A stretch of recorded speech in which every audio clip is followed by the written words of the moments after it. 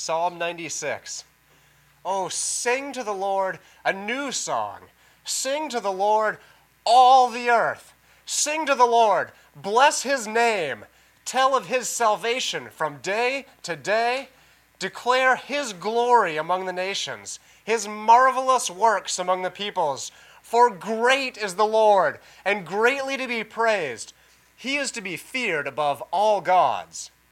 For all the gods of the peoples are worthless idols, but the Lord made the heavens. Splendor and majesty are before him. Strength and beauty are in his sanctuary. Ascribe to the Lord, O families of the peoples. Ascribe to the Lord glory and strength. Ascribe to the Lord the glory due his name. Bring an offering and come into his courts. Worship the Lord in the splendor of holiness. Tremble before him, all the earth. Say among the nations, the Lord reigns. Yes, the world is established. It shall never be moved. He will judge the peoples with equity. Let the heavens be glad. Let the earth rejoice. Let the sea roar, and all that fills it. Let the field exult, and everything in it. Then shall all the trees of the forest sing for joy before the Lord, for he comes. He comes to judge the earth. He will judge the world in righteousness, and the peoples in his faithfulness. This is the word of the Lord. Amen. Well, if you were here during our time in Advent, you know that we have spent the last 4 weeks looking at a collection of Psalms, both for the intended purpose of to familiarize ourselves with the book of Psalms, but also to expand our vision for what Christmas is. So often we think of Christmas as a time in which God is simply bringing Jesus Christ to the earth to pay a penalty for sins, and that penalty for sins is due to us individually. And so Christ's gift, or the gift of Christ from the Father to the world, is not one that has cosmic significance or worldwide significance, but only so in so much as affects us individually. That is, Christ may be bringing joy to the world, but only to those who receive his salvation. But what I think the Psalms do for us, and looking at areas of Scripture in a greater view with more detail, bringing out the aspects of the Psalms and the prophets of old, what they do is they deliver us from this myopia in which we just see Christ as a gift to me or Christ as a gift to you. Instead, we must see Christ as presented in this psalm, and indeed all of our psalms that we looked at during the time of Advent, as the central way that God makes all of his promises true for the world. It is not enough to recognize Christ as a personal Savior. We must recognize Christ as the way by which God is answering the great problem of evil, which has infiltrated the entire earth. So I want to look very briefly at this psalm in 3 passages or 3 portions, looking first at this command that's given for Israel to sing because the Lord is great. That command then overflows, if you will, or waterfalls down into a command to the nations or the peoples to praise God because he reigns, which itself overflows into a command to all of creation to worship God because he comes not simply to judge, although the word is judge in our translation, but more closely we read to deliver. He comes to set things right. He comes, as we'll see at the end, to deliver, that through Christ's coming, he undoes the great futility that was unleashed in Adam's sin. And so Jesus Christ is the central aspect or vehicle by which God's faithfulness is brought to the earth, and so he is joy to the world. As we sang just a few minutes ago, the reason why we are telling the rocks, floods, hills, plains to rejoice is because they themselves are affected by Jesus Christ and his coming. Our Savior is not merely a Savior of souls, he's a Savior of his creation. Now, in saying that, that's a high That's a high bar that's a high assertion to back up and to meet. But I think if we look closely at this psalm, we'll see exactly that through the language that's being used. Israel is called to sing a new song for an express purpose that the Lord would be given the glory that he's due, and that God would rightly be praised in the nation of Israel. And so the psalm begins with a command to sing, and then it informs the command. First, the command is to sing to the Lord a new song, and then the reason why is given. Why should we sing? Because he brings salvation for his people through great and marvelous works. And given to the people of Israel, the call to command, or the command to sing a new song, brings to mind old works that God has done. Israel is a nation that was founded by the great work of God in ripping them out of Egypt, destroying the nation of Egypt, punishing wicked Pharaoh, and delivering them. They who were in bondage to sin, slavery, and political bondage especially, were ripped out of Egypt, taken through the wilderness, provided for, and then brought into a good land. And so this call to sing a new song based on new salvation that God is bringing to his people calls the people of Israel to begin to wonder, what could God possibly do that's better than the Exodus? How could we praise God with a new song because of a future salvation when we have such a great foundation to draw from?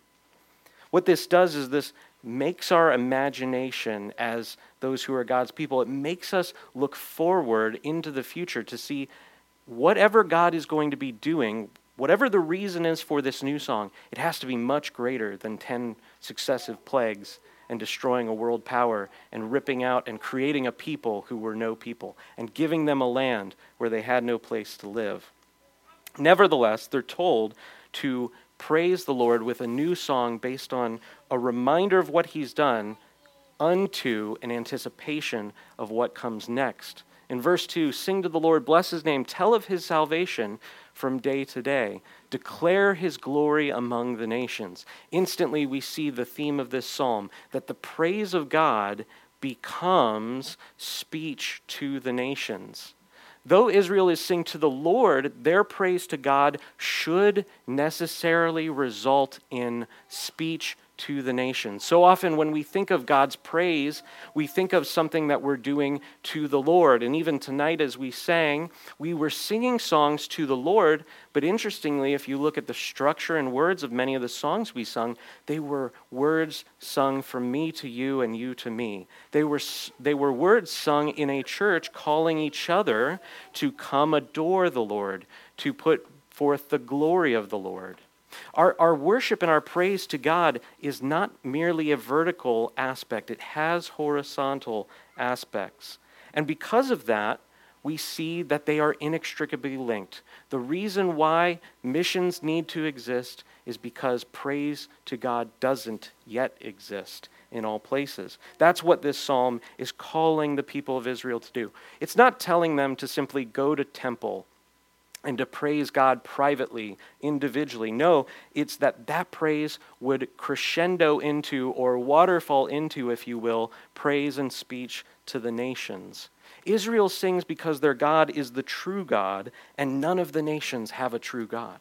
That's why the nations need to hear the great and glorious deeds of the Lord. Verse 4, for great is the Lord and greatly to be praised. He is to be feared above all gods. Interestingly enough, in the Hebrew writings, that word gods doesn't simply mean Zeus or Thor. It actually means powers. It means those things in which people put their trust, those things which seem powerful to mankind. God is to be feared above all powers. He is to be feared above all things which capture our attention or capture our love, which capture our awe.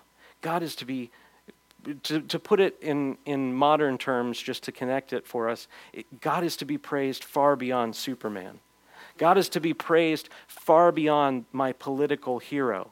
God is to be praised, for me, it might be a person like Steve Jobs or Elon Musk. God is to be praised greater than the technological prowess of the day. That is what this psalmist is saying. The gods of the peoples, the things in which the nations trust, they're empty. They have nothing to actually trust in.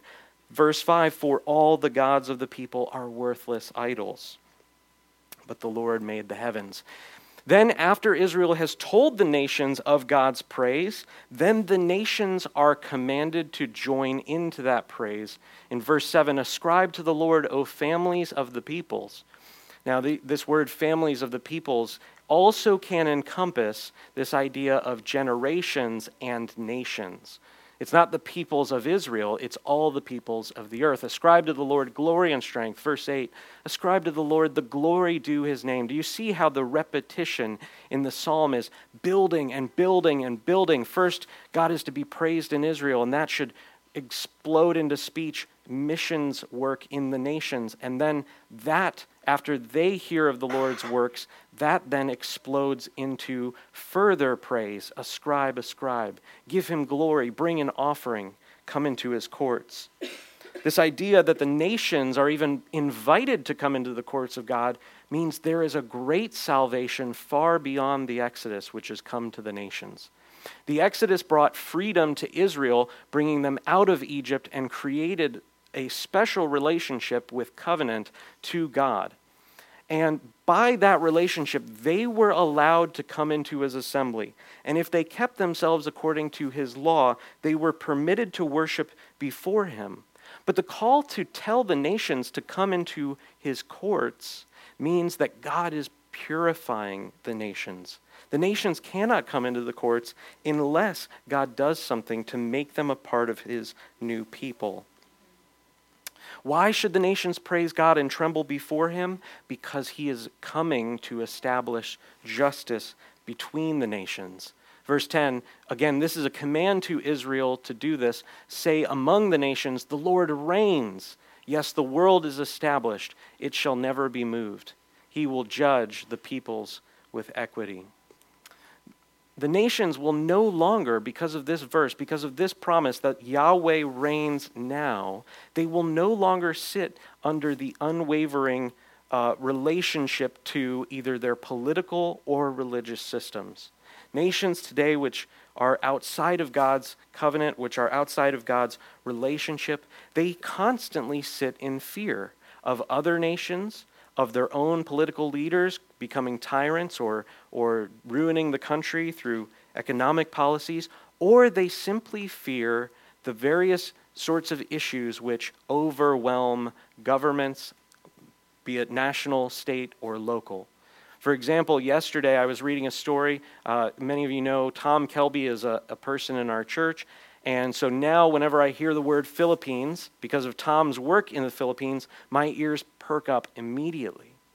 And just to paint a picture of what it looks like for the nations to fear where they live, the Philippines just had an event in the last 2 days in which a great mudslide took place, and 160 people were killed in the span of a few hours.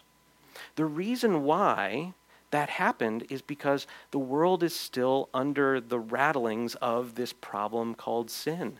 This is not a perfect world, and yet, because of the salvation which God is bringing to the people, they're told to worship Yahweh, trust in him. Why? Because the world is established. This has in mind some great salvation that God is going to bring, not just to their nation politically or to them individually as families. He's going to fix the earth. And I don't think that's a stretch of what this psalmist is implying. He's saying the creation itself will be established because this king, whoever this person is, the Lord himself, is going to judge the peoples with equity. Because God reigns, therefore, the entire earth and heavens, indeed all of creation, are set free to begin to worship him. Finally, building upon the victory of God in Israel and in the nations, first it begins in Israel and overflows to prophetic speech and to praise among the nations and calling them to recognize the Lord as God, then creation itself begins to join in with the song. Verse 11, let the heavens be glad, let the earth rejoice, let the sea roar and all that fills it. This is a very interesting picture to me because when we think of the sea in the scriptures, it usually implies either the nations who are rebelling against Israel or the nations who are just simply at war with each other and in rebellion against God. But interestingly enough, what God is doing is here he's taking this image of the seas which are constantly in upheaval and constantly in uproar, and he's taking that and making it now his praise. He is overruling the natural order which would usually be in frustration. He's brought a salvation to it, and then it is released from bondage to the praise of God. Let the field exalt and everything in it, then shall all the trees of the forest sing for joy. I don't know about you, I've never heard trees sing. This sounds like a great promise, and I don't think the psalmist is intending for us to hear this promise and say, that can never happen. This promise is too great. No, the psalmist is inviting us to consider the sort of quality and excellence of the salvation which God brings. The salvation which God brings does not merely redeem Israel or set free some nations. No, it crescendos into the whole earth will be set aright. Finally and fully, everything will be at peace. How do we understand this to have anything to do with Christmas? You may have been sitting here under this in the last few minutes and thought to yourself, I thought I was coming to a Christmas Eve service, and here we've been talking about Psalm 96. And I would encourage you, it has everything to do with Christ's coming. Hearing this call to rejoice and to celebrate, and then to take that rejoicing and immediately turn it into outreach to the nations around us, we then can reread or rehear the story of Christ and the details which surrounded his coming and see it as the great answer. How did God save the world? He sent his son as a baby. That is how he began to save the world. And looking closely at the theme of this psalm, that joy should turn into evangelistic outreach and evangelistic praise which draws in the nations, we then can see Christ coming in a very new and refreshing way. In my mind, this actually restores some of the magic of Christmas. Have you ever felt this way growing up? I know I feel this way every few years, that when Christmas comes along, it's just not like it used to be when I was a child. And I think the reason why is because I've become a little bit dull in spirit, right? I think G.K. Chesterton is the one who's quoted as saying that, all of the repetitive things in our life, we get bored with it, but that is because we have grown old and God remains forever young. And the idea that he's trying to convey isn't that God has an age, but rather that God, because of the purity of who he is, he constantly is celebrating the work that he's doing in saving his people. We get bored with Christmas. God never gets bored in this sense. So I want to look closely at how this creation is relieved from its oppression through specifically the coming of Christ. Creation itself breaks out into song, for the Lord is coming to deliver, not simply judge. He's coming to deliver. That's the same word in the Hebrew, but very different in the English. He's not simply coming to judge all of the living and the dead at the end of time. He's coming to deliver the earth. Verse 13, before the Lord, for he comes to deliver the earth. He will deliver the world in righteousness and the peoples in faithfulness. Now, I can sense that some of you think I'm playing fast and loose, but I just encourage you to trust me. It is the same word. It's sometimes quoted judge, or it's also sometimes quoted deliver. It's the exact same word underneath in the Hebrew. The point is that creation itself breaks out into song because the deliverance of the Lord has come, and that all is seen in Christ's birth. Christ's birth is seen in the light of these commands to rejoice or to celebrate again, and to then go to the nations and to tell them of the salvation which God has brought day to day. At the announcement of Christ's birth, it's rather not birth, but conception, John the Baptist leaps for joy in his mother Elizabeth's womb. The very first response to the announcement that there is a child in Mary's womb is joy. Luke is very careful to record these details for us, and I think there's no mistaking what God's intention is in Luke. Mary's song of praise, which she then sings, begins with the phrase, her spirit is rejoicing in God her Savior. She could have said, my spirit is confident in my Savior, or my spirit is delighted. No, she uses the word rejoice. She is praising God because of what God has done in giving her this child. The angels declare to the shepherds that the good news of Christ's birth will be great joy for Israel. No, it says for all the peoples. It's very interesting for angels associated with Yahweh and Yahweh's covenant with his people Israel to tell Israel's shepherds that this will become a gospel, good news, not for just Israel, but for all the peoples. And immediately we begin to see this theme tie in here with Christ's birth. After seeing the child, the shepherds then go forth glorifying and praising God. They turn their experience with Christ at his birth into worship, into celebration, and they go forth from that event of meeting Christ, and it turns into speech and praise. Now, Luke doesn't give us detail here, but I just want to encourage you, use your holy imagination for a second. If you were just met with a group of angels, and then you saw a child exactly where they told you he would be, and that child was born in a very strange setting, in a barn, and you were filled with the knowledge that God had intervened in history, I don't think you would meet someone on the road that night and not tell them what has just happened. I would have to guess that the shepherds, as they went forth, didn't just praise, they also proclaimed. They turned their joy into speech. When Simeon sees the Christ, he praises God for salvation. He does offer up a thanksgiving to God directly, but then it immediately becomes a prophetic oracle. He says that Jesus will be a light of revelation to the Gentiles. It's not enough that Simeon sees Christ coming to save Israel.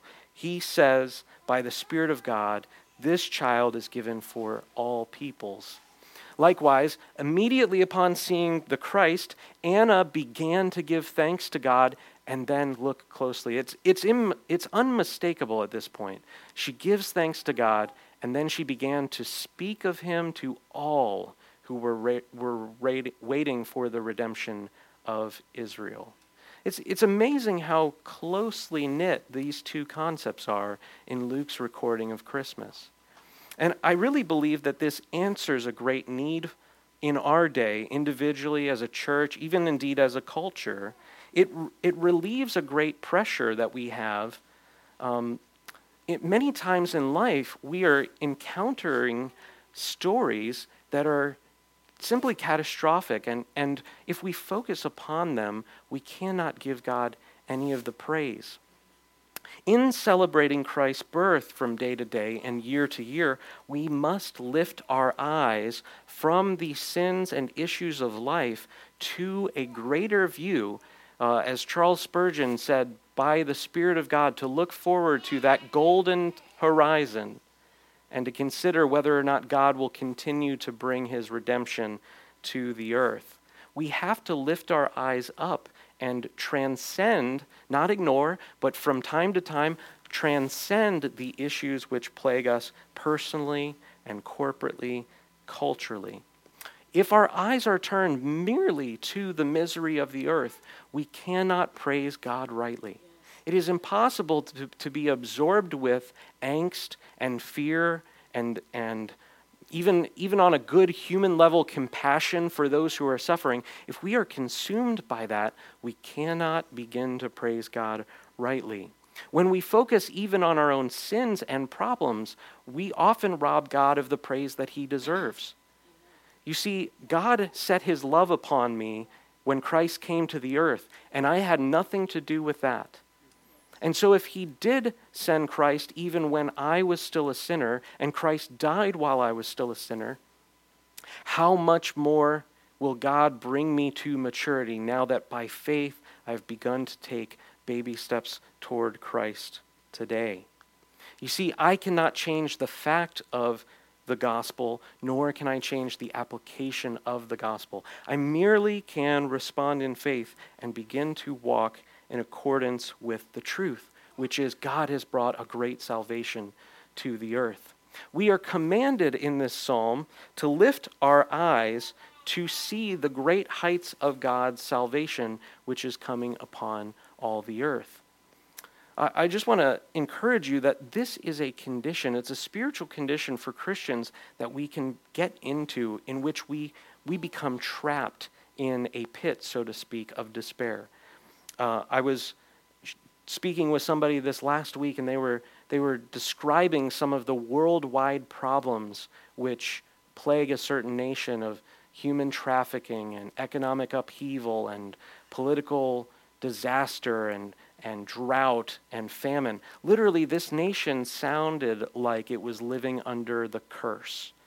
And everything that could go wrong was going wrong. And on one level, we must be compassionate with those people. At another level, if we try to take on that burden ourselves, we will never praise God adequately.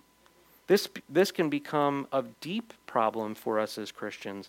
We can make hobby horse concerns out of one issue or another, whether it's in our culture or a nation of the earth or in some person we know.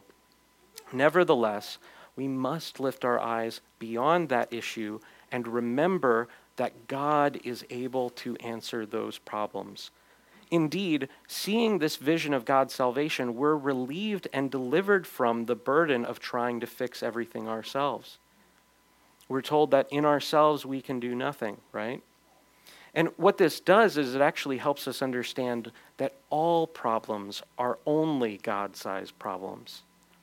So, understanding that Christ comes to be this answer, and indeed all of the events surrounding his life are the beginning of this joy which turns into speech, we are also liberated to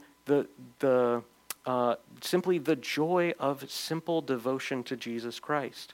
Yes, there are problems all around the world, and Christ will do something about them. I do not know how, I do not know when, but I know that if I become trapped on those issues, and if I only let my eyes gaze upon the problems, I will never give God the praise that he rightly deserves. I have to lift my eyes up. So seeing Christ's purpose in coming, we are then filled with joy and hope that delivers us from our fears and allows us to praise God again rightly. Let's pray. Father, we thank you so much for the gift of Jesus Christ and his glory, which was seen not simply on that day when he was born, but is seen through your word and in remembrance of your promises and in your great works day to day.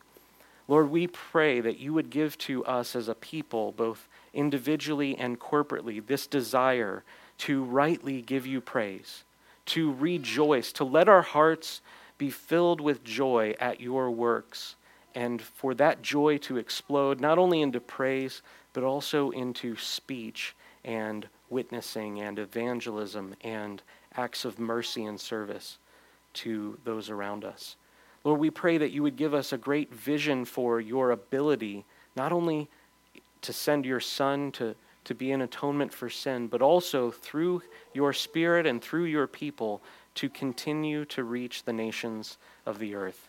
We thank you, Lord, for your great salvation, which is much more than just a gospel of personal forgiveness, but includes and is unto worldwide redemption. In Jesus' mighty name, amen.